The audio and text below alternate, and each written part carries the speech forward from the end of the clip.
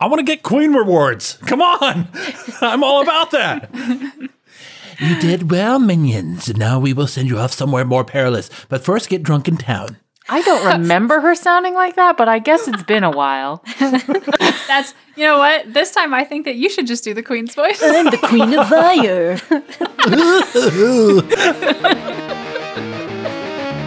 Previously on Bad Heroes. Truth is a slippery thing here in Vire. History books can be rewritten, bards can be silenced. For each curse you bring me, I will answer one question. One question for all of you, just for fun. If you encounter any moderately docile, infected individuals interested in being cured of their affliction, bring them back with you. Docile? Docile infected individual. It's possible. You pull the stake out, and this woman goes, "Ah! Oh my god, did I bite you? Wingatha holds up her hand. You did, but water under the bridge. We gotta get out of here. Oh my god, is the castle coming down?" Yeah, yep. An older elven woman brushes herself off and says, I know the way out. It is a long tunnel. It seems as if you guys are marching upward towards daylight. Are we there yet? The only way that we know of for sure to get back is to send somebody through the hoop, draw a sigil in the ground, and use that as a portal to get back. Gideon reaches up to her neck to cover her hand in her blood and holds it out to the vampires. Two of them remember what live prey tastes like, and they are not done. And those two launch at you. As Tonrir is coming down, he's pulling that hoop back out of his pack, and he's going to call out to Gideon and toss the ring toward her. You hold out the hoop to the side, Thalia holds out a foot and trips him, and he just flies through the air through that hoop. And then the other one looks at you like, "Roar!" It's just too late. Like you have already just, and they are gone. Nick says, sometimes being hurt so deeply makes monsters out of us, and we make victims out of others, and so continues the cycle. But I think, as I believe you think, there is a better way. Wingatha looks at the pendant in Nyx's hand. If you wear it, it should stop Saphira from finding you. Even with a hellhound, I think you should take it, and I think you should take them. Wingatha sighs, and she looks at the new vampires. I'd like to help them if I can, if they want it. So you're leaving. Looks like it. I won't miss you. I won't miss you, but I will remember you. You draw the last sigil in a long series of sigils, and it lights up. And as you guys all step in, you guys look out and you see 7 young vampires and Nyx, and the last thing you guys see is Wingatha.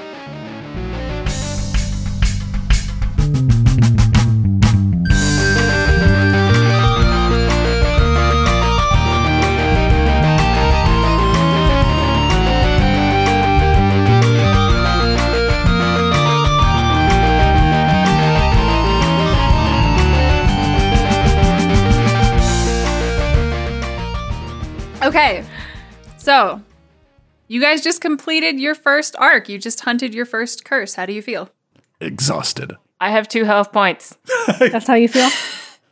The 2 moods. It's so true.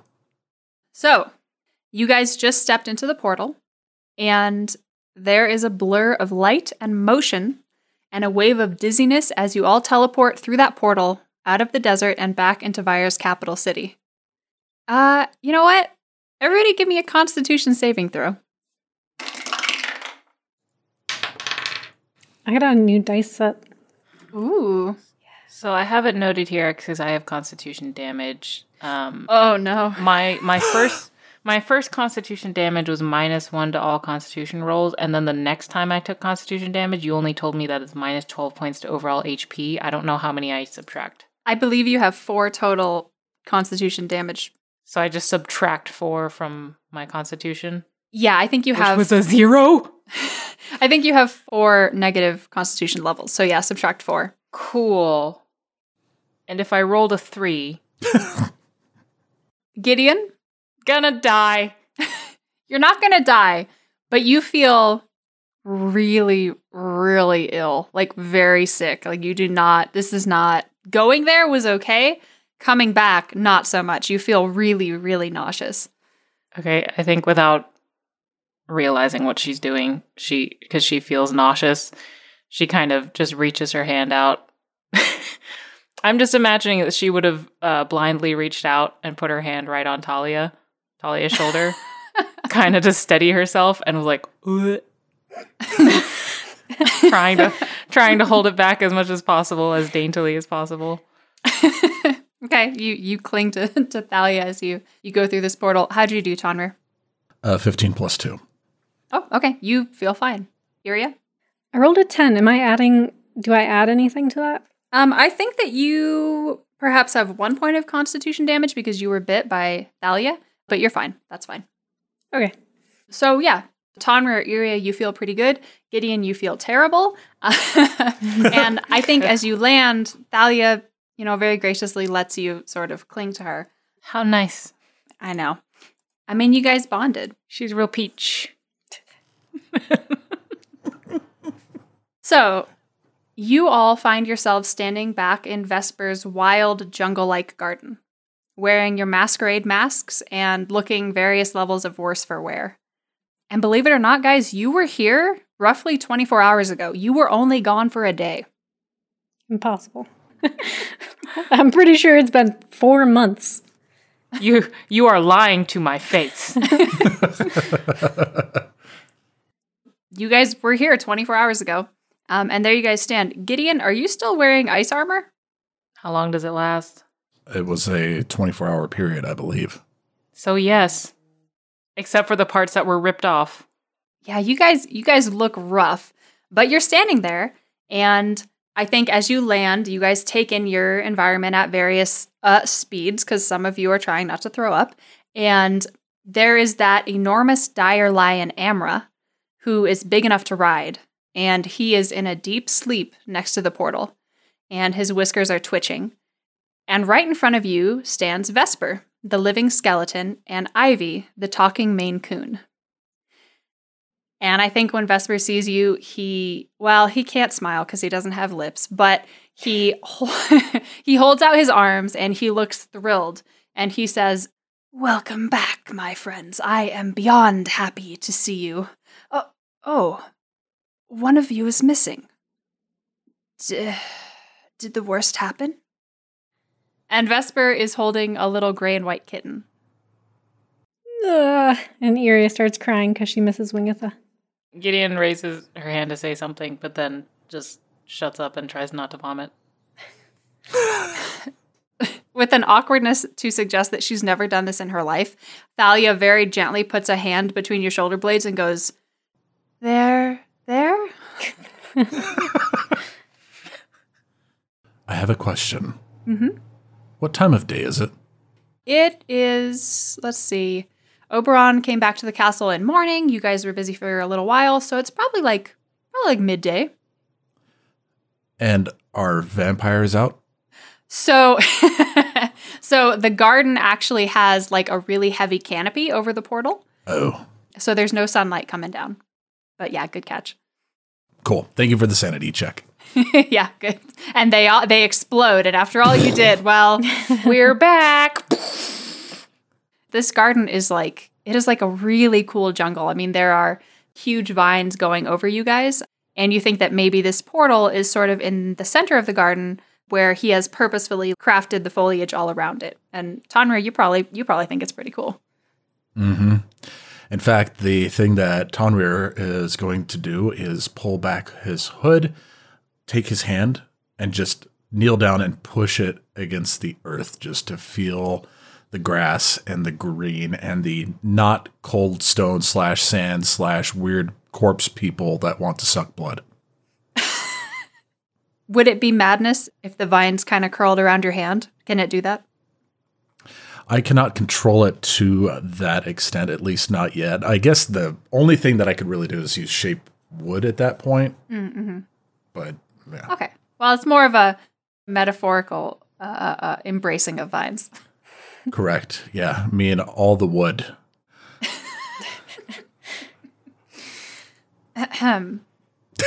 Vesper has just asked, where's Wingatha? Tonrir is going to wait to see if anybody else speaks up first before doing so. I already tried. Aww. Right. Iria kind of looks down and shuffles her feet a little bit and says, Wingatha has gone on her own journey. She's still alive. That's not like a innuendo for death. Like she's on an actual journey. Vesper says, "Oh, well, that's a relief. Though I can't imagine the queen will be happy about that. But I am happy to hear she's all right." And then he looks at Thalia and that vampire that you found in the cupboard and sort of blinks and says, "Oh, hello, Lady Thalia. Pleasure to see you again." And he sketches a really deep bow and he says, "It's been some time." And she takes her hand off of you, Gideon, and tilts her head and says, "Vesper? Huh. Last time we spoke, you were alive. Likewise. Are you my, test subject?" "Absolutely not. That would be her." And she points at the young vampire who had been stuck in the dresser, and that young vampire just kind of like awkwardly waves. Tonrir will finish having his moment and stand back up and just kind of look between them and looks towards Thalia and then back to Vesper with that kind of curious notion and then says, "So, you two do know each other, but to what extent?" Vesper says, "We ran in the same circles some time ago. Nobility and all that." And Thalia is sort of running her fingers along the edge of the portal as if she's examining it. And she says, "I am not your test subject. I am, however, looking for a place to stay. Vesper, are you still interested in alchemy? I studied it extensively, you know." And he says, "Ah, yes, it's all I do now. Can I interest you in an apprenticeship?" "Not a chance. But I am interested in what you're doing, this cure business, and I would be interested in helping as a guest." And I think he sketches a very low bow and says, "Welcome to my manor then, dear lady. I have a wing that may suit you, though it will be less than what you're used to. I hope you like cats." Iria perks up a little bit and is expectantly waiting for the answer to that. Thalia looks at you and laughs, and then she reaches out and picks up the little gray kitten from Vesper's arms and says, I do like cats. I liked them when I was alive anyway, and I think I like them now." I think she gives Vesper sort of a gracious little nod, and then Ivy, the cat, leads her away. And so now you guys are all standing in this portal area with the young vampire from the dresser and Vesper and a sleeping dire lion. Tonrir has a first priority of getting some food for himself. It's been a rather long 24 hours. The 24 hours probably felt like this year does.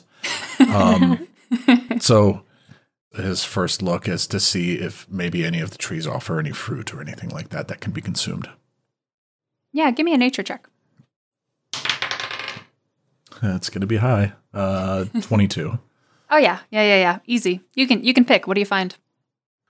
He'll start with some blackberries that he sees just grown off nearby, and then get up into a tree, send Ruthwin off to perch somewhere, and he's just going to work on collecting himself for the next few moments.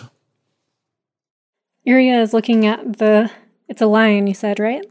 Mm-hmm. Yep. A very big lion. Like 3 of you guys could ride this lion. Yeah, Iria is looking at the lion who is sleeping very cutely and kind of goes to the lion's butt and sits against the lion for some warmth and rest.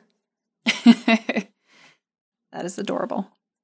Gideon, I think your nausea has started to fade and you're kind of coming back to yourself. Then she's going to pull out her journal and start writing. I think as you guys all kind of disperse, that young vampire was just kind of like, has been watching Vesper through really wide eyes and has been nervously stepping behind each of you. And then as everybody has sort of dispersed, is just standing behind Gideon. And you guys get the impression that like maybe she hasn't seen a talking skeleton before. And Really? yeah, I mean, she was in that castle for like a century. So Vesper hasn't seen her? Vesper very politely puts his sort of fingers together and tilts his head and sort of peeks around you and says, "Hello, and who might you be?" Gideon doesn't stop writing, but just walks forward so that she can no longer be used as a barrier. This young vampire says, Farah Adler. Hi, sorry if this is a rude question. Are you a skeleton? And he says, the skeleton thing. Yes. Well, every time I really started getting somewhere in my work, I would have another accident. Something would explode, and I'd nearly take a trip to the outer sphere, if you know what I mean. My own mortality was standing in the way of progress. So I took up necromancy. You don't have to be afraid, dear. I promise it's quite safe. And she sort of tentatively comes out and looks him over, and he sort of takes her hand very gently and gives it a shake. And Vesper says to you guys, I know it's been a day, a very long day, but you guys are needed at the castle. Ugh. Iria's like exhausted and kind of like leaning back on the lion. Also, you probably shouldn't touch that. He will wake up at some point. Is he mean? His entire job is guarding this portal, so... Oh, well, I'm already here, so...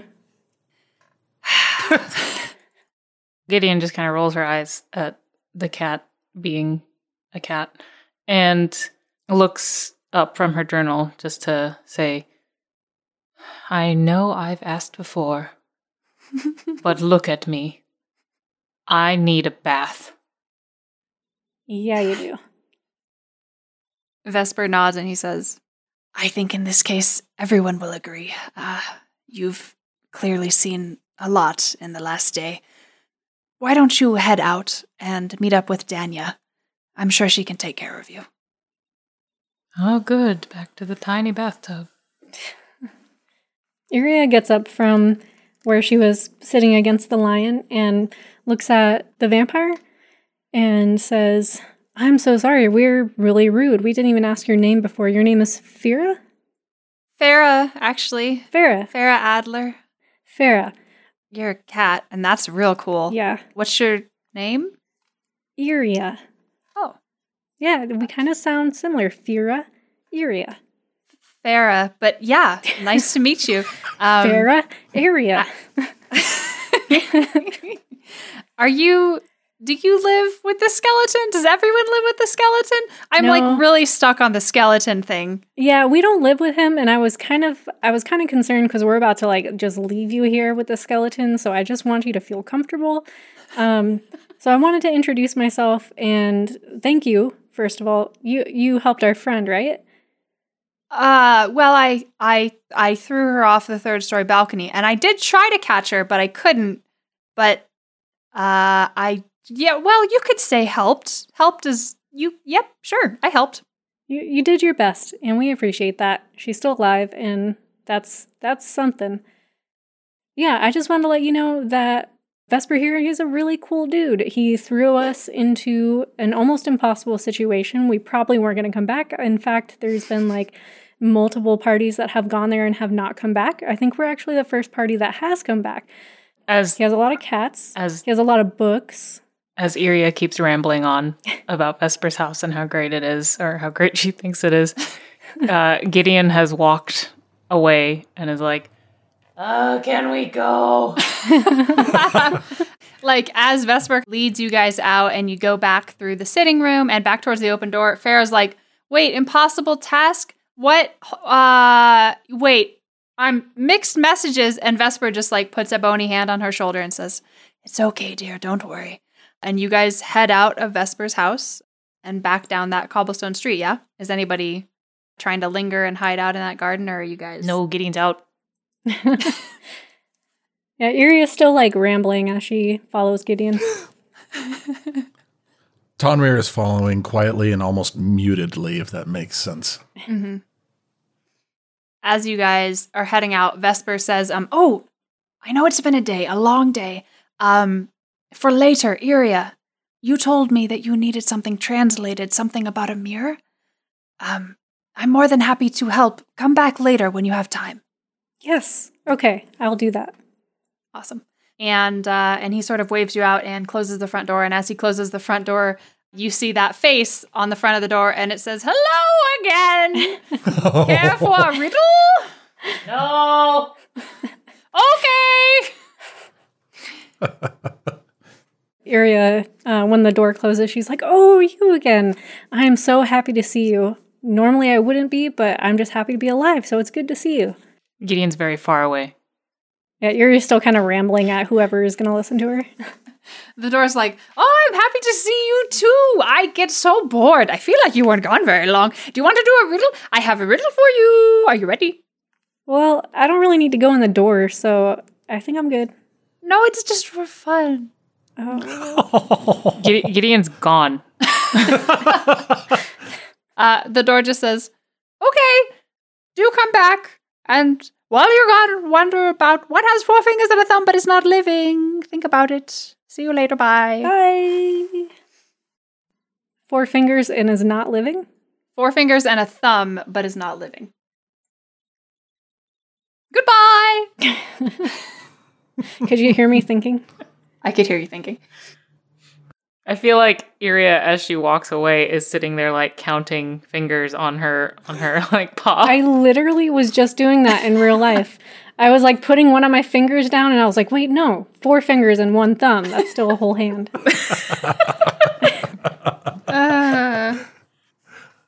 All right, so you guys all heading down the cobblestone path? Mm-hmm. Okay. You guys are headed down the cobblestone road away from Vespers and back towards the castle. And you guys are actually on the castle grounds, which includes the castle, Danny's place, Vesper's place. Those are all on the castle grounds. And as you head down this road, something very short and very fast is approaching you at speed. Who's in front? Gideon, Gideon. Dexterity saving throw, please. the almost dead one. 11 plus 2, 13. So it's Danny, and she's coming at you as if to tackle you. What do? Embrace the tackle. So I assume 13 was enough. 13 was enough, yeah. Okay. Since I have control over the situation. Okay, so Gideon, as soon as she realizes it's Danny, so she's just running full speed. Oh yeah, it's like a blur of red hair and freckles, and she is coming at you. Okay, hang on. Let me look up the spell. Oh no. She's gonna kill Danny. So I was gonna throw a snowball at her, but that actually does a significant amount of damage. So instead, You're gonna kill. so as she's running, Gideon sees this and casts dancing lights in the form of a vaguely humanoid shape Oh god. in between her and Danny. Not again. Yeah, I think she's running up, and as she's running up, you hear, "You did it! You did it! You did it! What? Ah!"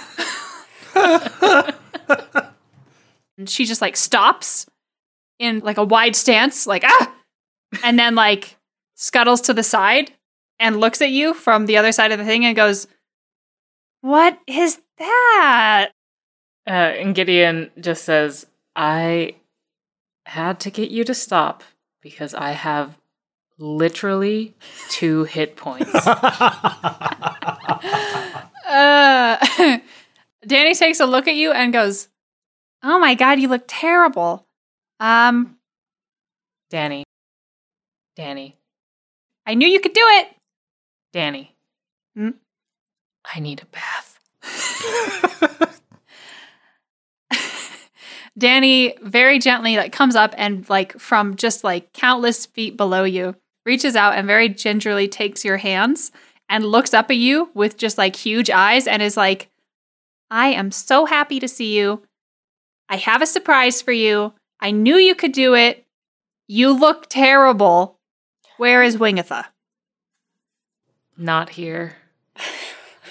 Tonrir looks to Iria to see if the same explanation will be given. I guess Iria looks at everyone and realizes that she's the one who's going to have to explain. So she turns to Danny and sadly says, Wingatha has gone on her own journey.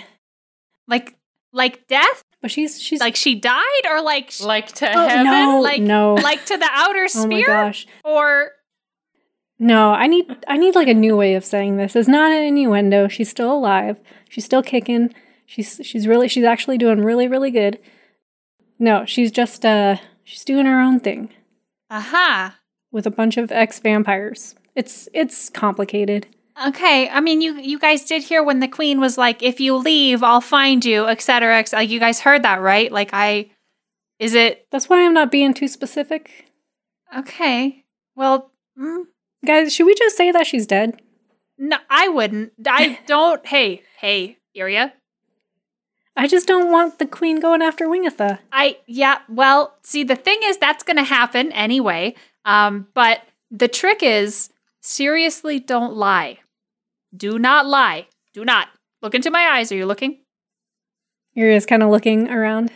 No, and the peeper. Hey, look at my peepers. Okay, I'm not gonna lie. Seriously, it will not work out for you.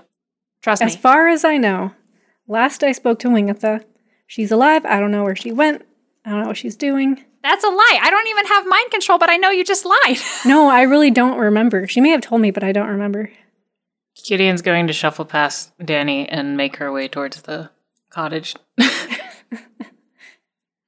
Danny sighs and gives you a big hug, like a big, super tight hug.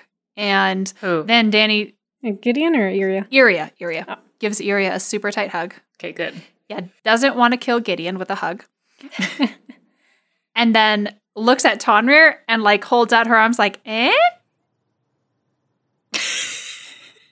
Well, let me roll real quick. Hold on. Oh.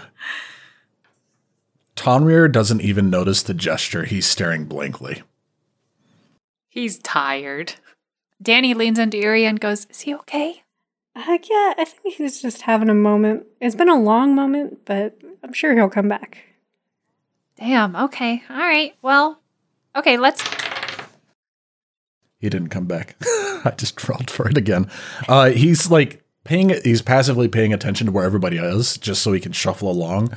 But he's got the kind of 1,000-yard stare going on. Oh boy. Okay. It was a rough day. Yeah. Okay, let's... I mean, you guys need to go see the queen, and that is important. But you guys look bad. So let's go to my house and clean up and have some food. I'm sure she'll forgive you the wait. Let's go. Gideon's further along the path. Gideon, I think you're making a beeline straight for Danny's cottage, which you can see. And you guys see the chickens outside and flowers. She has sort of a cute little tended garden that was there last time. And you guys head that direction. And she says, okay. All right, so we're only going to be here for a little while, but thanks to Gideon, I have a new awesome bed for one of you guys. Probably not all of you guys. That would be a weird, bad fit, I think, unless you stacked on top of each other. And I also have, and she does like jazz hands as you guys approach the garden. And as you approach the garden, you see a big stone bathtub. It will not fit in her house because her house is really small, but she has put a big stone bathtub in sort of the most beautiful part of the garden. It's surrounded by flowers. And she claps her hands and says, "It is so beautiful under the moonlight. You would not believe." Gideon?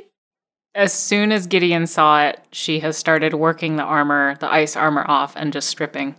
Oh, she's getting naked. Okay, well, Gideon, you gave me way too much money. Now have a bath. That's right. How much did I give you? I gave you 50.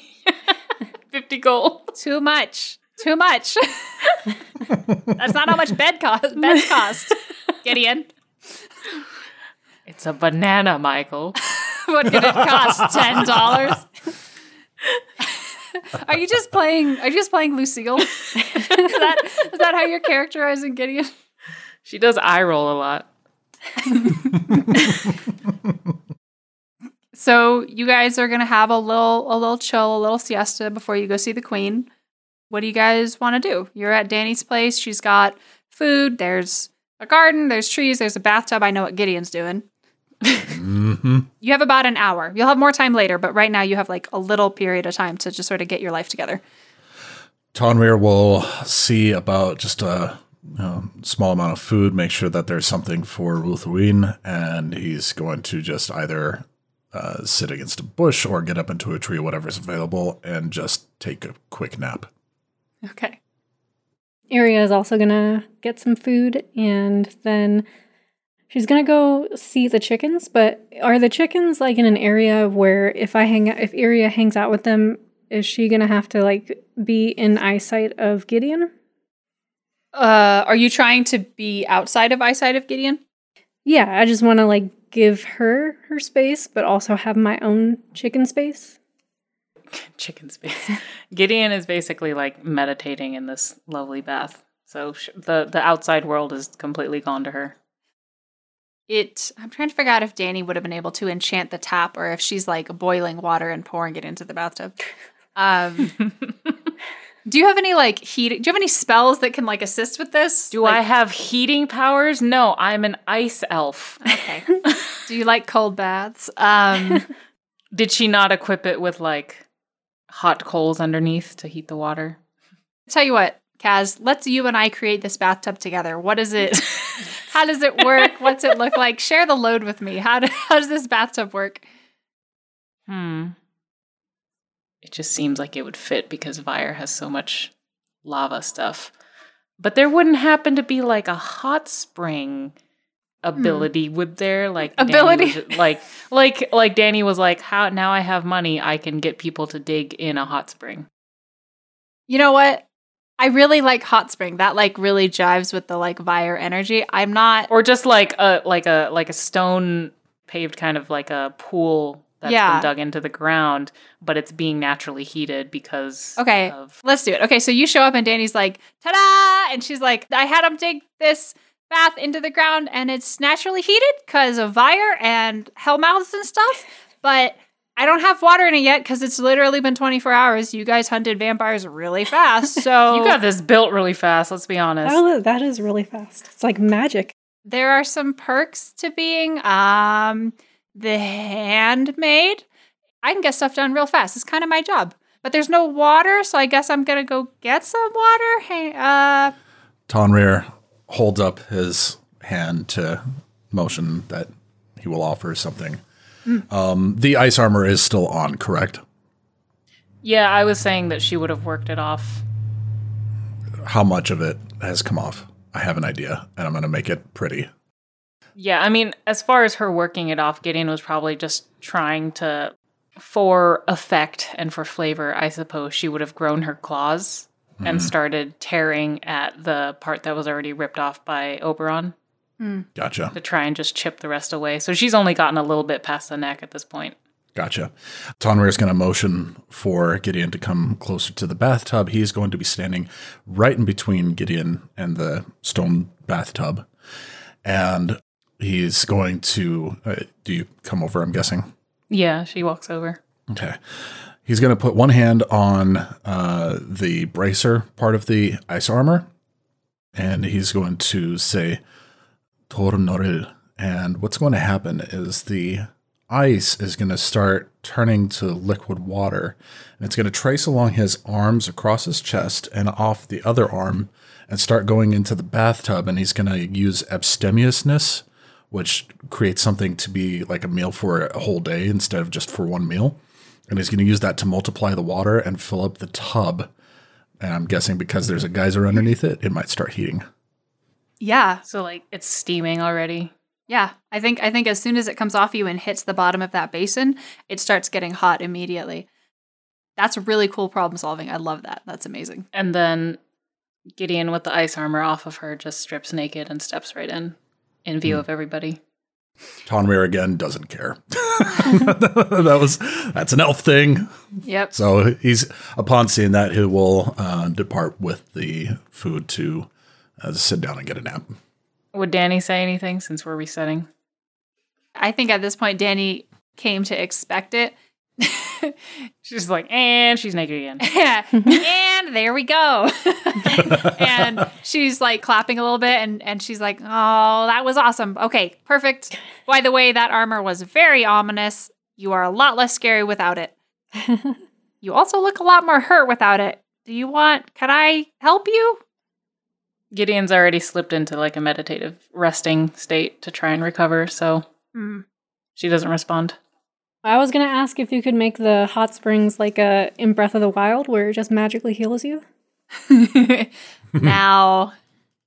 So. Now. Now. So, Nyx is here. What? Nyx, I've missed you so much. It's been 2 hours. So, what's up with Gideon is that she has an intense amount of blood loss. So, to really get better, what she needs is time. There's nothing that we can do. She's already at 2 out of 2. There's nothing anybody can really do.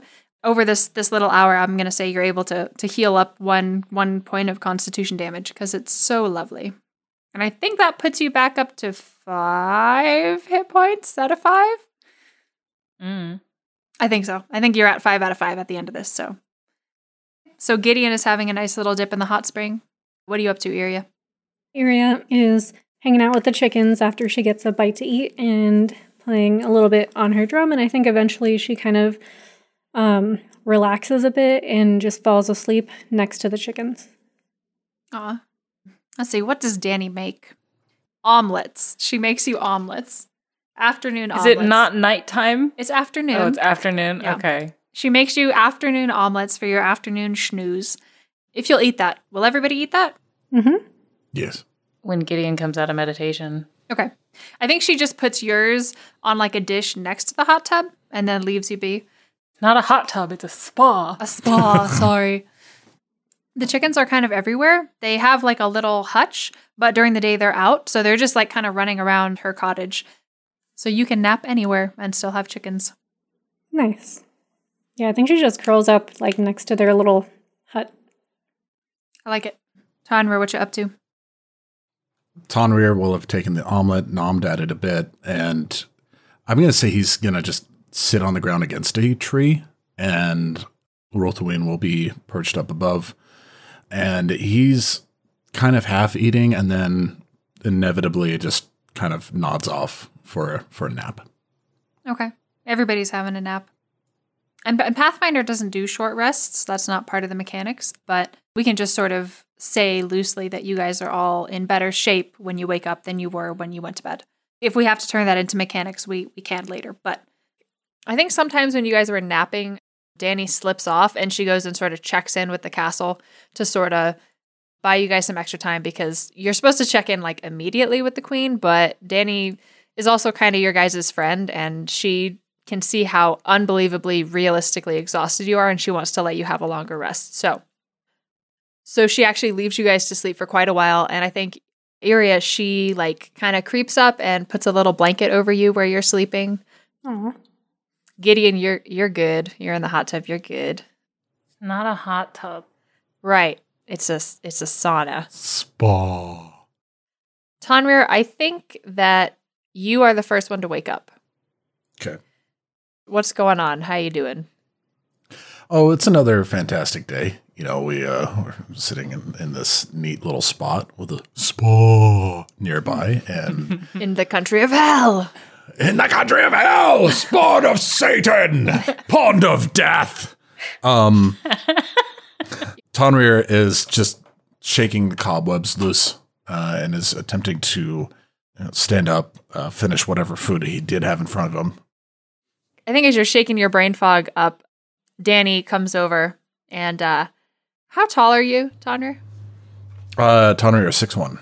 Okay. Dani's like somewhere in the zone of half your height. And she comes up and she's holding a little basket and she says, hey, Tonrir, can I talk with you? Yes. Where are we going to talk?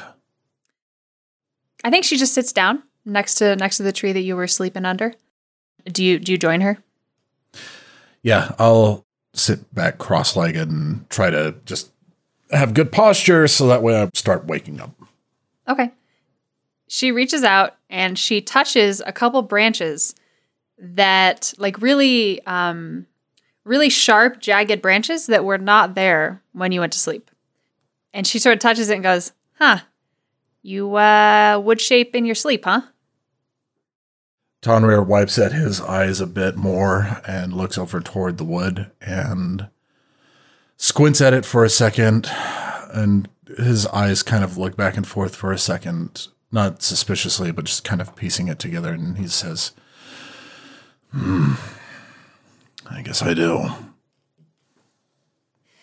I brought some strawberries. I grew them, and they're really good if you want any. I will take a few. Thank you. Hey, I hope I'm not out of line checking in with you, but you guys obviously saw some shit out there, and you were pretty much the most serious person I've ever met last time I saw you, and it's like 500% worse today. So I'm assuming that something really bad happened. Tonrir he takes that breath in, and he's like, you can see that he's debating whether or not he's actually going to feign ignorance or actually divulge what's going on. And it's probably going to be hard to tell, but he's going to attempt a bluff and say that, no, it's just exhaustion. Yes, we were in a very odd place, and we were very close to death, but I'm just tired. Roll bluff. 6. All right, I'm going to roll against you, but I think I got you beat. Oh yeah, you done for. Okay. I think Danny kind of looks at you, and she tilts her head a little, and she says, okay, all right. It's okay if you don't want to talk about it. It's okay if you never want to talk about it. I'm going to talk about some, I guess, completely unrelated stuff. And if it happens to relate to something you may or may not be telling me, that's fine. And she settles in and she munches on a couple strawberries, and she looks a little more serious. Like, Danny's always really chipper, right? And I think you see her look kind of serious and sad for the first time. And she nibbles on the end of a strawberry and she says, I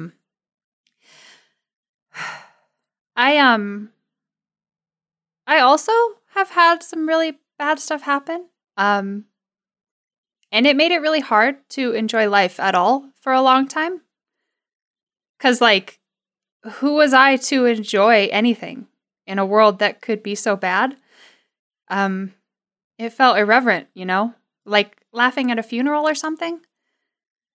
But I think the truth is we deserve to enjoy things, especially when everything is bad. Hang in there, okay?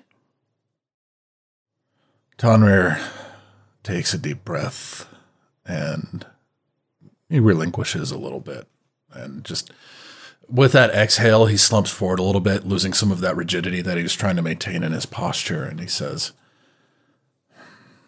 when we went up against Oberon, I had a memory thrown in my face that I had worked to bury for so many decades. It's going to take a bit to bury it once more, so that way I can resume what I know I'm meant to do. I think she watches you, and she is a little tiny thing. But she looks at you very seriously, and then with sort of an incredible level of determination, she scoots over and gives you like a just rib-crushing hug. Tonrir, for the first time in probably a little while, shows some humanity and just simply puts the arm around and just kind of squeezes back a little bit and says, "Thank you." And as he's holding one of the pieces of fruit, he calls up and he says, Ruthwin, and holds up is it strawberry? Mm-hmm. For Ruthwin to come and check out. I think he does. He comes down and do owls eat strawberries? I don't know. That's a great question because I couldn't. Do owls eat strawberries? Oh, it's actually a search. Do owls eat fruit? No. Okay, your owl does not. Okay, normal owls don't eat strawberries, but I think your owl has the habit of like not necessarily eating everything you eat, but wanting to check it out. Mm-hmm. And I think he does. I think he comes down and he lands and he takes a little nibble of the strawberry. And I think you and Danny just rest there for a while eating strawberries until the other two wake up. At some point during this, Tonrir is going to look at Danny and say, is there in this castle or otherwise nearby a keep of records? I think she looks at you and then she looks down and she bites her lip and she takes a minute and you can see her thinking. And she says very carefully, yes, there is. How do I... hold on. And she thinks for a minute. There is a keep of records, and it is accessible to everyone. However, it is important to remember that history can be changed. She gets up and wanders off. And as she's starting to get up, she clears her throat and she says very softly, but if you ask the right people, if you ask the most powerful people, they will know. And then she wanders off. Okay. Now that dialogue is done, I'm sending y'all the search result that I got for owl strawberries. And yes, chill the mood back out. What'd you find? Well, I will let you all have a look and laugh first. Oh, no. And then I will describe to my our gosh. audience. I love it. For those who are not aware, there are images that popped up of... Wait. First, Google owl strawberries. Yes. We'll wait. We will wait. For those of you who are unable or unwilling to do a search at the moment, what pulled up for us, and all of those that did participate, were strawberries that are upside down with chocolate on the top with cottage cheese and little raisins or something to make the strawberries look like owls. And it is probably the cutest food I have seen at least this year. I don't know that I could eat these. I think this is too Right? cute. Thank you. That was the palate cleanser I needed. Yep. I will owe you later for it.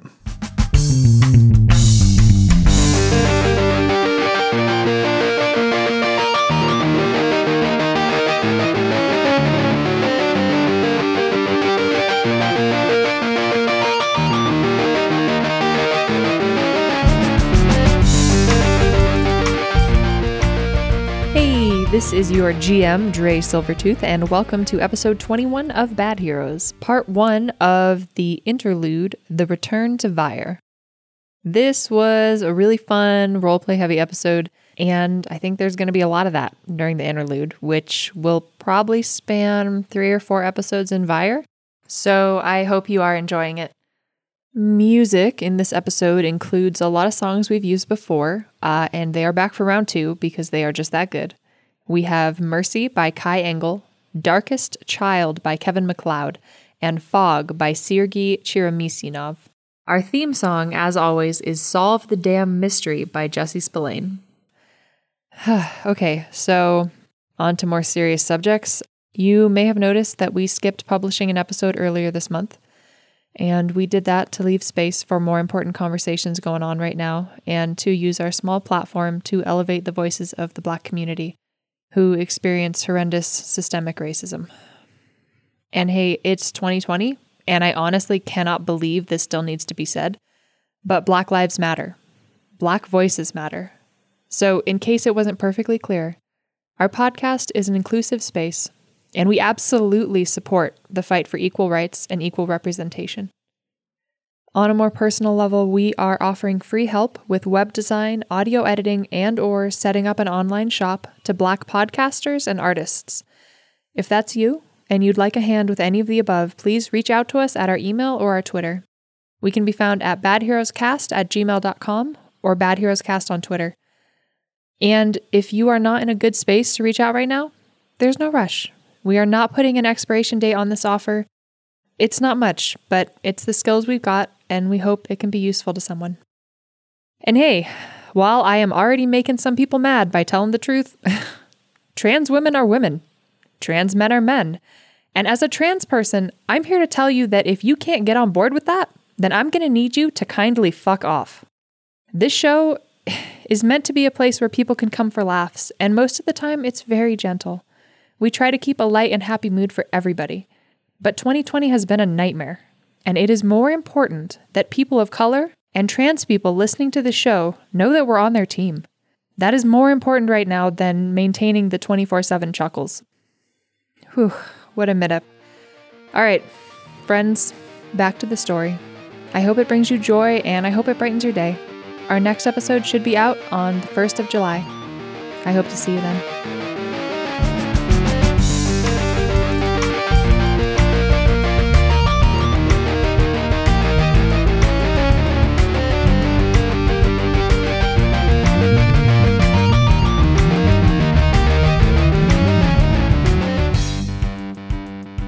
All right, Gideon, Iria, time to wake up. The sun is actually going down, like it's starting to be dusk. Danny let you guys have like a real long snooze. Snooze, and it's dusk now. So yeah, Gideon would get out of the water and just kind of take her time, stretch, and maybe eat the egg that was placed there however long ago. And then... Still naked? Yeah, she's not in any rush to get dressed, especially not in clothes that are kind of dirty and bloody now that she's feeling clean and refreshed. All of your other clothes are at Danny's house. Okay, yeah, she's still not in any rush to like get in there and get dressed. She's just kind of like, she doesn't care about being naked, so. Great. Good. Fan art opportunities. So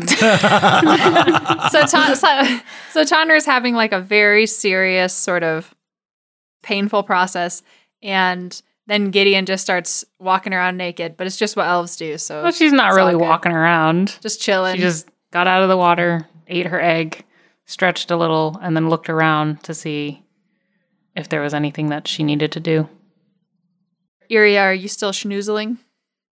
No, I think Iria woke up because it's dusk now, which is one of her favorite times of the day, and is like getting a little bit of energy and kind of stretching out in the grass with the chickens and playing around with them. Okay, awesome. I think Danny has like chicken toys. It's usually not like a collaborative process. You like put chicken toys on the side of the hutch, then they sort of play with themselves. But I think like some of them might also be interesting to Iria. It's like mirrors and like jingly things. So it's becoming a collaborative process as you and the chickens play with the toys. And you guys are all awake. Tonrir is, after he gets done having this conversation with Danny, is going to give a nod of appreciation toward Danny and stand up. Taking another big breath in, he'll go over. He, upon approach, will look at Iria and say, "How are you feeling?" I'm good. It's like a mix of relief and sadness. You know, the good old emotions. How are you feeling? The rest did me well enough. I have some things that I have to process after having been in that castle, but with due time, it will happen. He looks over and he sees the chickens and the toys, and then he looks back to Iria and says, Are you playing with the chickens, the toys, or both? I'm not playing with anything. I don't play games. What do you think I am, a child? Right. She like hits one of the toys. Right. Absolutely. You are completely mature and well thought out. That's right. While this is happening, Gideon's gonna just kind of make her way. Is Danny's hut like it's open? It's not locked, the door? It's open, yeah. She's puttering in and out. Okay. Gideon's just gonna make her way inside. Okay. Tonmir gives a look over Iria and says, but physically, are you okay?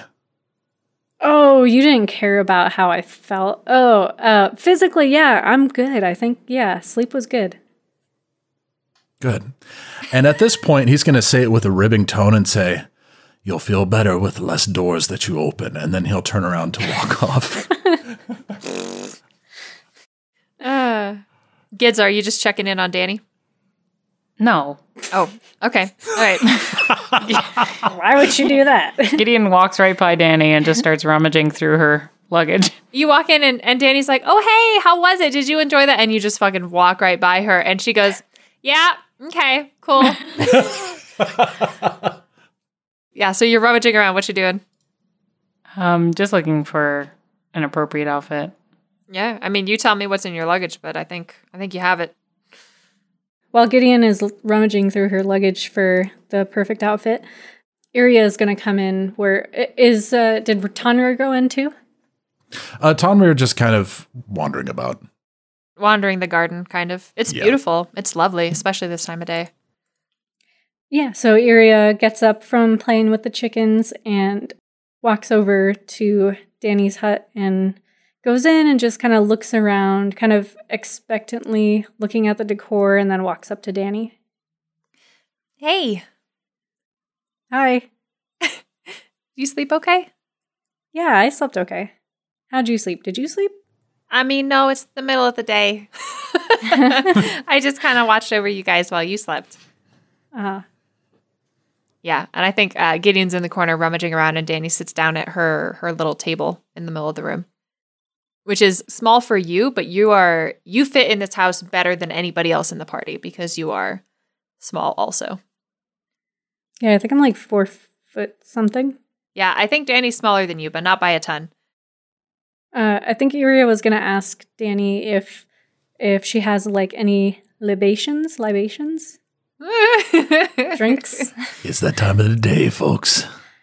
Well, I was thinking like Iria was gonna suggest that we all like sit down and like have a toast to Wingatha. No emotions in my game. No feels. No. I think you say that, and Danny like basically flips the table and like scampers off to go find just such a thing. I'm trying to think of what she would have. Iria's gonna ask for milk. Oh my god, awesome. Okay. Okay. I think Danny pokes her head out the door and says, Tonrir! Toast! We're toasting! Come toast. Okay. And then he walks in. When everybody assembles, what they find at the table is a bottle of milk, a bottle of mead, and some fruit juice, and a bunch of glasses. So this was not a choice. Like Gideon just got forced over to the table. Well, you're not at the table. You're still digging around, but Danny's going to try to get you to toast with them. But you could say no. You have autonomy to be an asshole. She's just not paying attention. She's completely focused on digging through her bags. Okay. I think if Tonrir and Iria have assembled, have you guys assembled? Yes, we are the Avengers. Very good. Danny goes, Gideon, toast? No, I don't care for toast. Thank you. No, not to eat toast, like to make a toast, like for Wingatha? Because she's somewhere that nobody can tell me? Drink? A drink? Juice? Tonrir staring pointedly at Gideon. She's going to come over. Wait a minute. She's still naked? Yes. She's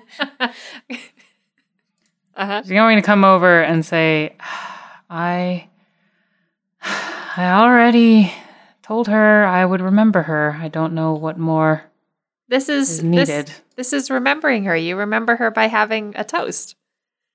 Remembering is an active action, not a passive action, Gideon. I've already remembered her. I don't need to remember her more. That's not how remembering works. She picks up a glass that's empty. No, you can't. That's bad luck. You have to put something in it. This is just gonna, I'm just going to be, every time you're here, it's just going to be dragging you, kicking and screaming, isn't it? She just blankly looks and then, still holding the glass, just points it at Danny and says, mead. I'm not a serv. All right, we're going to work on this, you and I. And she pours some mead into your glasses and then says, Iria? Yes. What do you, and like points at all the, this is really, what, now, okay, I have a question. This is me, the DM. I have a question. What is it about playing a tabletop game that makes completely functional adults forget how to have conversations? What is it about? It's called role playing. I mean, in your case, it makes sense, I suppose. Anyway, all right. What did you want? Toast. I'm turning into Danny as I shout toast. And Danny hands you a glass and Tonrir a glass, and she pours fruit juice into her glass and invites you guys to fill your glasses. Tonrir's going to also pour in some mead. And he will hold up the glass, waiting for everybody else. Did Danny pour my glass? Yep, Danny poured your glass. Okay. I'll put a little milk in my cup. Okay, great. I think Danny holds up her glass and says, opens her mouth and then goes, well, one of you guys should do it. Tonrir will look briefly between the others and, looks at Gideon for a moment and go, thinks, no, that won't happen. And then looks at Iria for a second to gauge the... No, when Tonrir looks at Gideon, Gideon looks right back at him and then raises her glass because she's trying to get this over with so she can go back to what she was doing. But she raises her glass and goes... Naked Gideon raises her glass. raises her glass and stares at Tonrir and says, Wingatha, she wasn't terrible.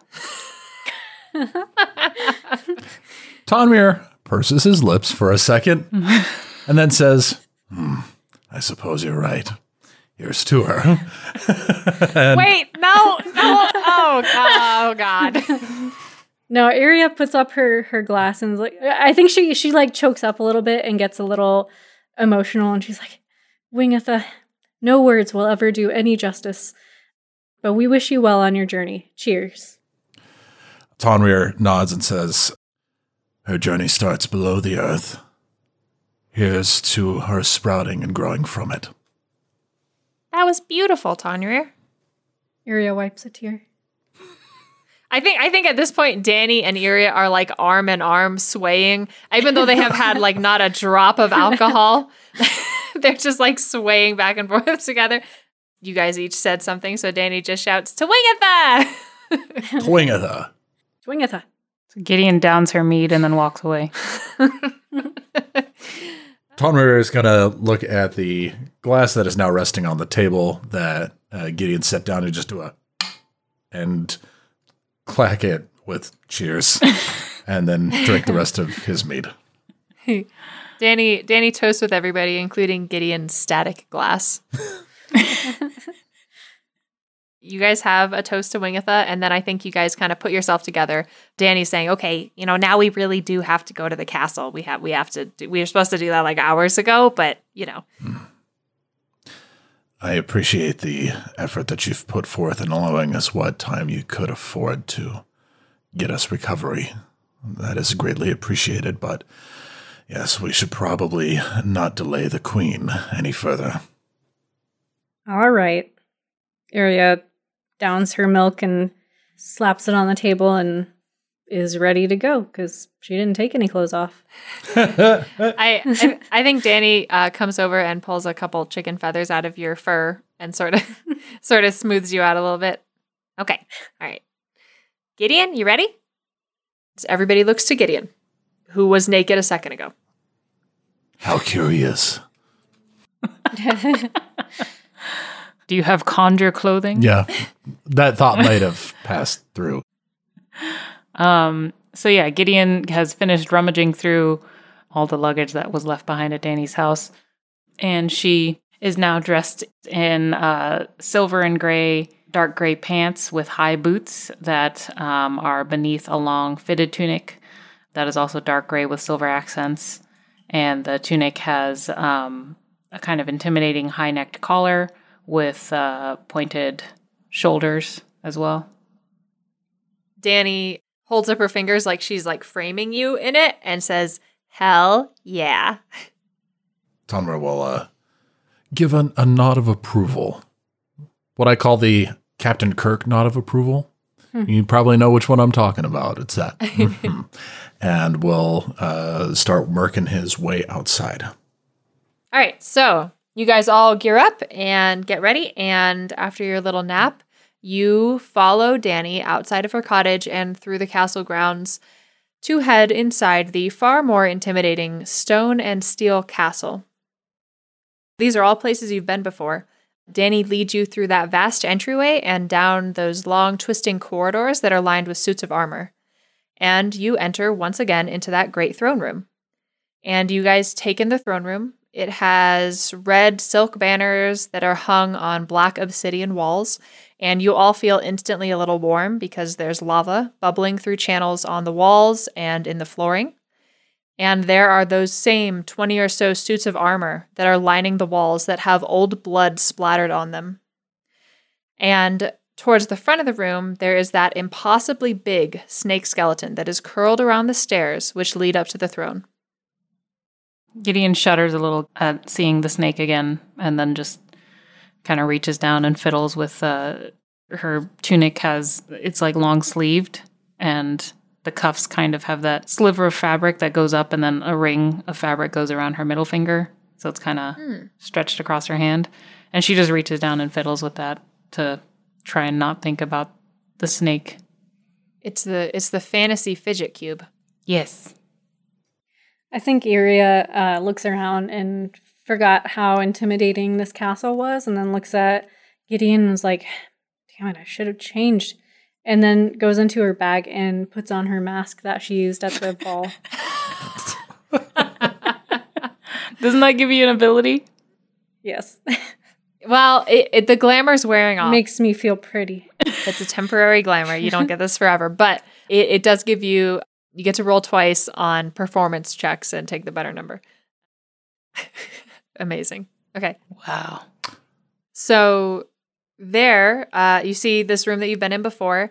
And at the front of the room, on the throne, is Queen Saphira. And she looks like she's fighting off a really persistent headache. And to her left is Zira, the Fury, who is wearing heels and has those big black angel wings. And to her right is Talgron, that terrifying ice demon. And as you guys enter that throne room, Dreska, that enormous hellhound that you fought last time you were here, leaps in one fell swoop down the stairs that lead up to the throne and towards you. Tonrir is going to just shuffle his right foot behind his left foot just to have expose minimal body laterally, but does nothing else. Yeah, I think Iria's fur stands up on end, but she's kind of like frozen, waiting to see what happens. Gideon was too focused on her hands and probably bumped into Tonrir when he stopped. Okay. Dreska lands near you guys and approaches you, teeth bared, and you can see those flames, the flames of hell, are alight in her chest. But after sniffing each one of you thoroughly and doing a few circles, she turns and pads back up to stand beside the throne. Nice. Yeah, Tonrir is going to approach. It's at this point that Ruthwin is going to take up residence somewhere within the throne room as well. I'm just kind of on Overwatch. But Tonrir will approach to the base of the stairs and then kneel down, right knee down, and lower his head. Cool. Gideon follows behind him but does not kneel. Iria relaxes a little and steps forward and kneels as well. Okay. Danny comes along and Danny sweeps a really low bow and says, "My queen, they're here." And you guys see her blink and look up and sort of rub her forehead one more time. Is there insight in this game? What is it called? Perception? Is it perception? Isn't there something for Like a sense motive? Roll sense motive, everybody. Okay. I have a 20. Oh. Okay. 13. Iria rolled a 2 plus 5, so 7. Okay. Tanra, Iria, I think you guys are busy. You know, you guys are sort of kneeling and you guys are in kind of more difficult positions. Gideon, you're standing and you're looking right at her. And as she looks up, it takes her a minute to focus on you. It takes her a minute to see you. She is really, really hurting. But no sooner does she sort of shake it off that she puts a smile on her face, that sort of sinister smile. And she looks like nothing's wrong a second later. And as she looks down at you, you guys hear, "Bravo. You've done it. And with extra credit, no less. Color me impressed." Tonrir is going to stand up but keep his head low. He has his hood up, so his eyesight is not reaching up to see her, and he simply says, "Thank you." Gideon says nothing and just continues coldly staring at her. Iria gets up and looks like very proud and waves at the queen. Of course. I think Zira, the Fury, he's that like really beautiful, scantily clad demon that's to the side of her. He smiles at you, Iria. And the queen says, "Tasir, come."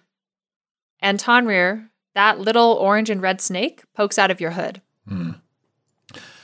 He's going to kneel down and put his left hand on the stairs so that the snake can just make its way.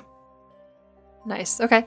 The snake, who you know is now called Tasir, slithers down your arm and slithers across the stone floor and up those stairs. And the queen turns so that you guys can now see her bare back. She's wearing a dress that cuts down very low. And the snake climbs her body effortlessly. Ooh, Sorry, I had to check to make sure that I could do a will saving throw for seeing the snake, and I'm fine. Oh, I see. Okay. The snake climbs her body and aligns himself over her spine before sinking into her and becoming a stylized snake tattoo again. And Queen Saphira turns back to face you, staring blindly at the room because her eyes are faintly glowing as if she's in a trance.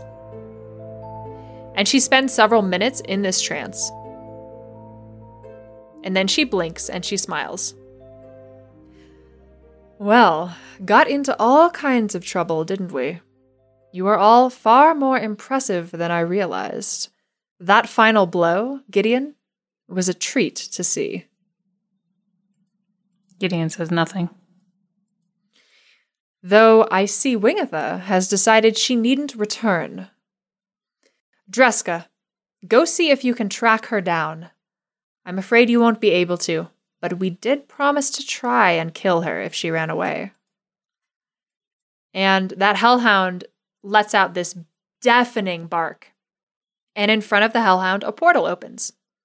And you guys see just an instant of sand, of just empty dunes in every direction. And then the hellhound leaps through it, the portal closes, and Dreska is gone. Oh no. Oh, yeah. Did Iria actually say, "Oh no"? I think she did a little bit under her breath. But you guys do know that Nick said that it would work even against hellhounds. So I don't even think you need a perception check for this. There was that cage in the corner of the room, right? Mm-hmm. Oh yeah. Those two vampires that you sent through are in that cage. That's where they are. So there they are. They're in this room with you. And the queen says, well, 3 out of 4 returning was more than I expected anyway. I can't say I'm upset. There is only one Cytherian eye in all the world, so don't hold your breath for the same luck again. We're in this together now, you and I. 1 curse down and 2 to go. Tonrir looks up and kind of tilts his head at the counts of the curse, and it clearly makes a mental note of it, but opts to say nothing. I think Iria's kind of mulling over the fact that we're in this together means we're unwilling servants to her. Oh, we have been. This has been the get-go. I think she's just now understanding. Bless Iria. She's like, what a fun adventure. Oh, wait. Oh, drat. Oh, shit, this is mandatory? Oh, no. Yeah, Gideon is just, she's very angry. She's not stupid enough to, insult the queen straight to her face, but she does not like her. She's very angry at the fact that she almost died doing this stupid mission that to her seems pointless. And she just doesn't think that this is how a true leader would run their kingdom.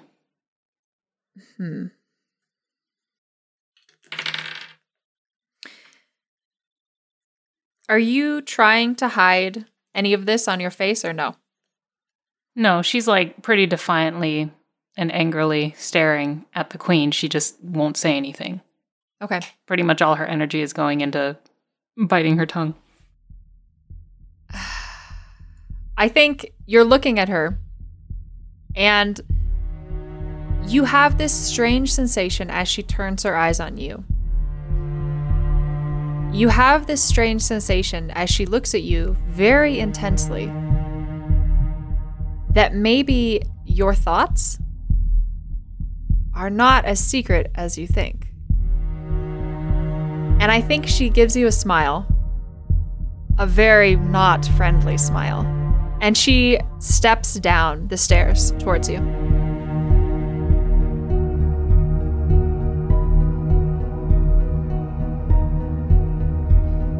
And she's watching you, Gideon, with just unblinking eyes. And the closer she gets to you, the more you realize that, and you've seen it before, but you're seeing it in HD now, her pupils are snake-like slits, and her eyes are yellow. And as she approaches you, you realize that this woman is a snake. Ooh. So give me a saving throw. Base bonus is 3, so it would be 23. Wow, okay.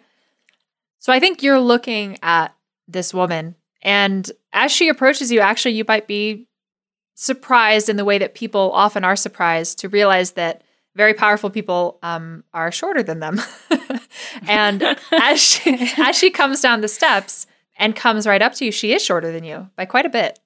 But that doesn't do anything to damper the intimidation factor.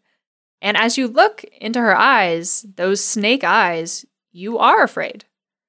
But even though you are afraid, you are able to keep glaring at her. And as she approaches you, she looks you up and down very slowly and starts circling you. And she says, "You know, you asked my advisors when we first met if we'd heard of the Greyfrosts. And it rang a bell, but I couldn't put my finger on why. Then I remembered why Greyfrost sounds familiar." And she stops to stand directly in front of you and make eye contact. The Greyfrosts are a lineage with delusions of grandeur. So before you think about how I run my kingdom, maybe you should ask yourself why you don't have one. Oh, no. Oh, no.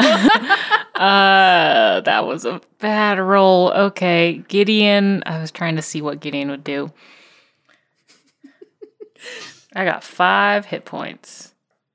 Yeah, you do. It's better than 2, but not by much. But not by much.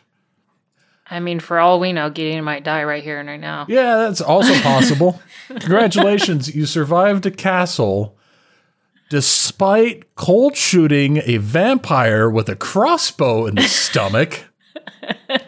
Do you learn a lesson? We'll see. We'll find out here shortly. That is the problem with pride, isn't it? Yep. All right. Hi. I'm terrified. What are you doing? So she's at hearing her criticize how her family has run their nation.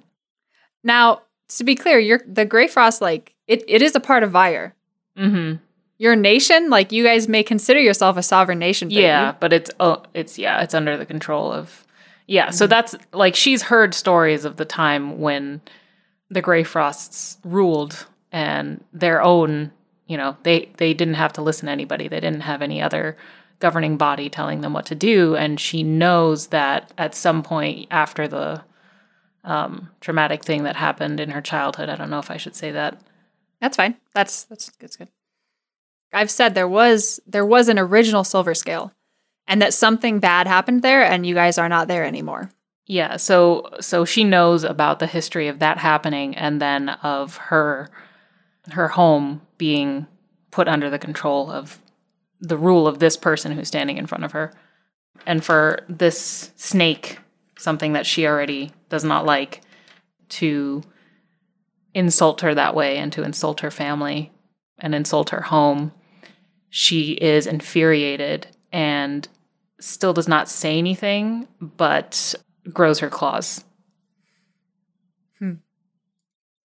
I think the queen looks at your claws, and she looks at you, and she starts to smile. And then all of a sudden, she looks like she's distracted. And she holds up a finger to illustrate that she's listening very hard. Everybody give me a perception check. 21. 19. 20. Non-natural. Okay. That's not quite enough for any of you guys to see it. So you see her hold up her finger. You see her start to listen. She's very close to all of you. And she says very softly, "Zira, we have unexpected company." And then so fast, just lightning fast, you guys see something come flying out from behind one of those big decorative vases and land squarely in Saphira's stomach. It's a knife. And next to you, Danny screams. Was Danny with us the whole time? Yeah. Okay. Danny. Because if that was Danny, like, I would be impressed. Oh, no. No.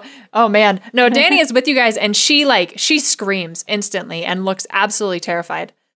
And a second knife comes almost immediately after the first, directly at Saphira's face. But she steps aside just in time. And you can actually see that knife hit an invisible barrier that protects the throne. Mm. She stepped down away from the throne and off of the top level to confront you, Gideon. So you guys see this happening. Everybody, give me an initiative roll just to see if you're like even a player in what's about to happen. 21 with initiative bonus. Okay. 18. 13. Okay, so before you can react, Gideon, because Gideon had the best initiative roll, all at once, stuff gets really intense. Zira launches himself into the air, beating those huge black wings. And Talgron, that ice demon, he opens up his mouth and he screams. And he screams so loud that you think that your eardrums might shatter. And at the edges of the room, 20 suits of armor come to life and charge forward with their weapons drawn. Oh, shit. Come on, we can take them. No, we can't. They charge forward towards the queen, like they're attacking the queen? Or are they fighting for the queen? They appear to be fighting for the queen. They are charging towards that vase. Okay. Gideon, you have time to react. I don't think anybody else does. So, is the queen still right next to me? She is, yeah. Okay. Once again, I'm so scared. God damn it. She is doing a lot of things that I would not think that she would do. You could overrule it. You can't overrule the dice. Okay, all right. I will remind you of that when the dice kill Gideon. I mean, I'm not going to argue. If Gideon dies, she dies. Oh my god. Okay, what are you doing? You're giving me so much anxiety. What are you doing? She's going to see that there is an unknown third party that is now attacking the queen, but because there's still so much she doesn't know about the entire situation and what they're doing here and what the queen's going to do, and because they're still technically under servitude, Gideon's going to grimace like she really hates to do this, but she's going to reach a hand out and touch the queen and cast mage armor. Nice. Wow. Okay. Damn. All right. You touched a snake. You touched it. And then she'll make a will save. No, I'm just kidding. Hey, Gideon? I don't think you're scared of snakes anymore. You're scared of them still, but I don't think you have that mechanic. Like, I think that mechanic is gone. Still exists for spiders, though, huh? Still exists for spiders, yes. But you don't have a penalty when you deal with snakes. I think in this encounter, you have done so well. I think if you face down this person that is basically the queen of snakes, and it's not like you're, fighting her to the death or killing her or anything, but you looked at her, and right now, by choosing to help her in this moment, like, you're kind of treating her a little bit like an equal. I don't think you have that mechanic anymore. I think it's gone. Yay. Okay, so you touch the queen and you cast mage armor on her. And I think she looks at you in surprise for just an instant. And then all of you guys are able to sort of follow the action to the other side of the room. Yep. And you guys are able to just barely make out a figure who is almost perfectly blended in to their surroundings, like as if by magic. They are blending in as if they are a chameleon as they run through this room. And they look like obsidian. That's how well blended in they are. And this person has thrown themselves at the wall and begun to climb it to get away from that horde of armored guardians. And they are ripped bodily off the wall by Zira and thrown into that horde of 20 living suits of armor.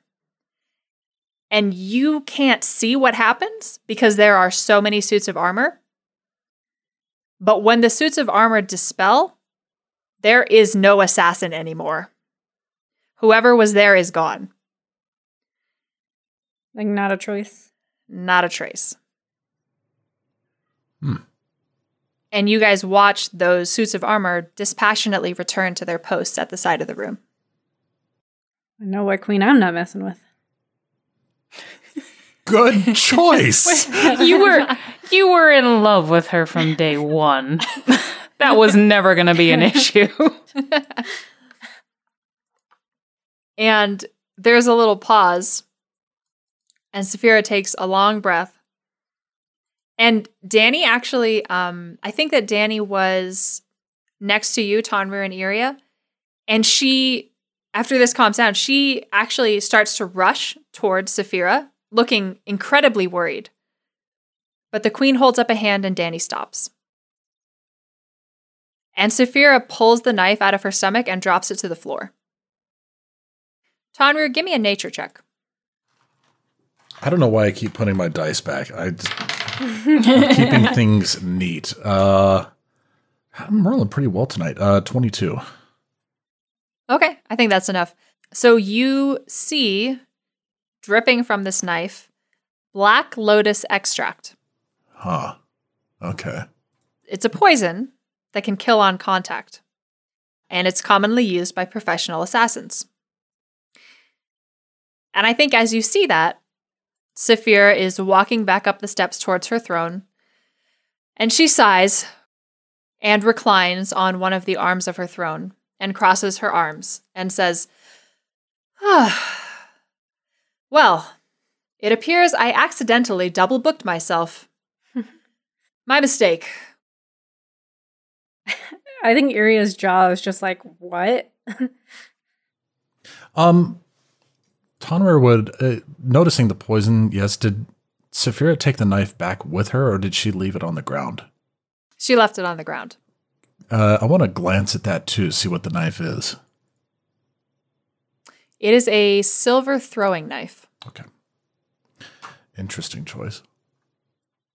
Tonrir, during this entire foray, had taken his bow. It wasn't confiscated upon entry, right? No. Mm-mm. Okay. So he had taken his bow, but he hadn't pulled anything from the quiver to defend because it all happened so quickly. He's going to sling his bow back and very slowly, just in case somebody doesn't want him to get close to it, he's actually going to approach the knife and take a look at it, as well as the poison. I think Danny quickly holds up her hand and bop, bop, bop, bop, bop, bop. And Saphira says, "It's all right. He can have it." Bonus. The sick loot. Yeah. I think she actually reaches out and with the toe of her boot, she actually kicks the other knife that missed her and landed around the throne. She actually kicks it down the stairs towards you. Okay. Tonrir will, because he's Mr. Safety, will wait for the knife to stop before he tries to grab it, lest he lose any more hit points. So he's going to grab the clean knife first and kind of scrape the poison off of the other knife and lift it to examine it to see that it is indeed Black Lotus poison. He, I'm going to guess, knows where typically Black Lotus grows. Yes? Yes, and you can make that up because I don't know. Cool. So he's going to look at that, and then he's going to... Ooh, does he have a vial in his inventory? No, he does not. Okay, well, he's just going to work his best on covering the knives. He's got a part of a bedroll. He's just going to take some cloth from that and wrap the knives so that way he can make sure the poison is properly taken off the knife later, and it may try to save some of the poison just for general use. Mm-hmm. And then he's going to collect knives, and he's going to turn to the queen, and he will glance up finally from underneath his hood and say, "Well, it appears that the queen, of course, has very powerful enemies. I'm curious, what keeps them from stopping us?" I think she tilts her head at you and she says, "Last time we spoke, I promised you could ask me one question. Only one. Is that really what you want to know?" Tonrir grits his teeth, and he shakes his head. "But if the queen will permit, I would like to ask it." It's a bold move, Cotton. I think she drums her fingers on the side of her throne for a minute and says,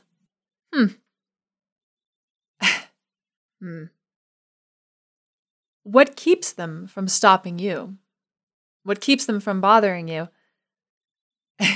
Instead of asking that question, perhaps you should ask how they would possibly know who you are. How they would possibly know that 3 outsiders to the capital are a problem. Tonrir will riposte with that and say, "There are clearly ears everywhere, and if there was one in your throne room, that may become very apparent to other interested parties." And that is part of why I will ask that while we put together your next mission, you stay in the capital city where I can keep an eye on you. There are eyes and ears here, of course, but most of them work for me. Tonrir nods and concedes that and understands the logic behind it and opts to say nothing further, backing down from the steps back to where he was prior. Iria looks up and says, Are we going to get any other, like, weapons or something to help? I mean, we all, like, almost died. And it sounds like every other group that went has not come back. Is there any, like, other protection or weapons that we can, for our, like, next mission? Now that you have proven yourselves to not just be riffraff, yes. When you're ready for your next mission, Danny will take you, not just to a shed, but to the actual armory of Vire, and you can help yourselves.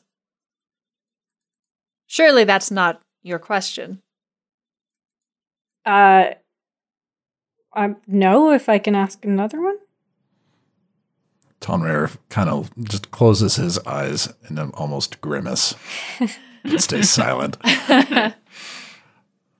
She taps her foot on the ground and she says, "Ugh, I thought this was going to be fun. I mean, no one gets to ask me a question. Everything here, you have to take information in Vire with a grain of salt. Very few people have this opportunity, and I see that the two of you would like to use it on, small things."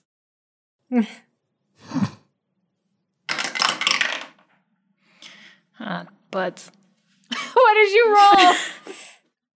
Gideon's still fuming. Gideon's still angry. And her claws are still out. And she's looking up at the queen Oh, no. through everything else that has gone on. And she kind of has tears in her eyes. And she just suddenly, like almost interrupting the queen, just blurts out, "What do you know of the fall of Silverscale?"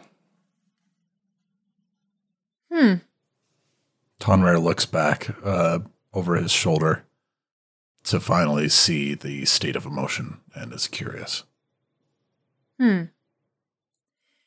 Strange question, but fair's fair.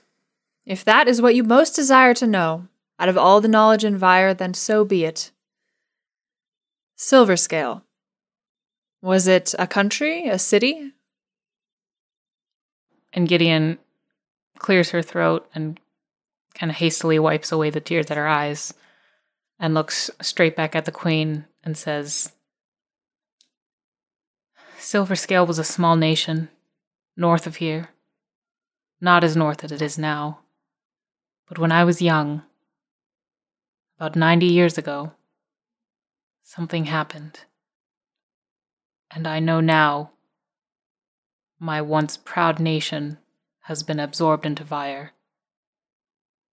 So what happened?" I think she tilts her head and drums her fingers and says, "I don't know off the top of my head, but if it was 90 years ago, then that was my grandmother's time. The records, the true records, exist with me. I can find out. You'll be hearing from me before you go out on your next mission." Gideon gives a very slight nod. All right, well, I think that's all of our business. Well done. I am impressed. When we're ready, I will let you know. Until then, you may do whatever you like in the capital city. All of your accommodations will be covered. You may eat anything, stay anywhere. Enjoy the arts. The capital, our capital, it is the best place in the world. Tonrir will nod once more and give a low bow, and he will call up Ruthwin to call the owl back to him. Gideon's going to turn and very pointedly and hastily walk out where they came in because she's, one, still angry, and two, just embarrassed by her outburst of emotion. Iria is kind of like thinking back on the castle and everything that happened and remembered that map, the really old map. And she's like, The really old map you found in Oberon's castle, right? right, yeah, that showed the world before Vire took up most of it. Is that correct? Yeah, it showed the area around Vire 100 years ago. And what you saw from that map is that Vire used to be a lot smaller. Okay. And Iria kind of under her breath is going to be like, it's pretty much the only place in the world. So she starts walking out with everyone. Okay. Yeah, I think as you guys are walking out, Danny's going with you, and she looks like she's doing okay, but she's sweating. And Iria, if Danny tries to hug onto your arm, are you good with that? Yeah, I think Iria is good with that. Okay. She, kind of gives Danny a comforting pat on the shoulder. Okay. Yeah, I think Danny cuddles up kind of a little bit as you guys walk out, and she goes, "Damn, I can't believe an assassin actually got into the castle. That almost never happens. There are 1 billion spells on the castle ground to prevent that." Whomever it was had to work painstakingly long to get where they were in the throne room. I think Iria asked Danny, who would want to, who are the queen's enemies? Danny gives you kind of a sad look, and she looks genuinely sad in just this moment. And she says, "Oh God, Iria, everybody." Tonrir looks back and says, "With a kingdom this big, and with a position this potent, the enemies will be many." So we're working for this person who has enemies literally everywhere. Everybody has enemies. I didn't until now. I think Danny pats you on the shoulder and she says, "Welcome to the club." The only thing that Gideon will say is, without looking back, she's just markedly storming out of the castle in her own way and marching ahead of the group. But she slows down a slight bit. "Danny." Yeah? "Where's Vire's library?" I'll take you. I'll take you and Tonrir.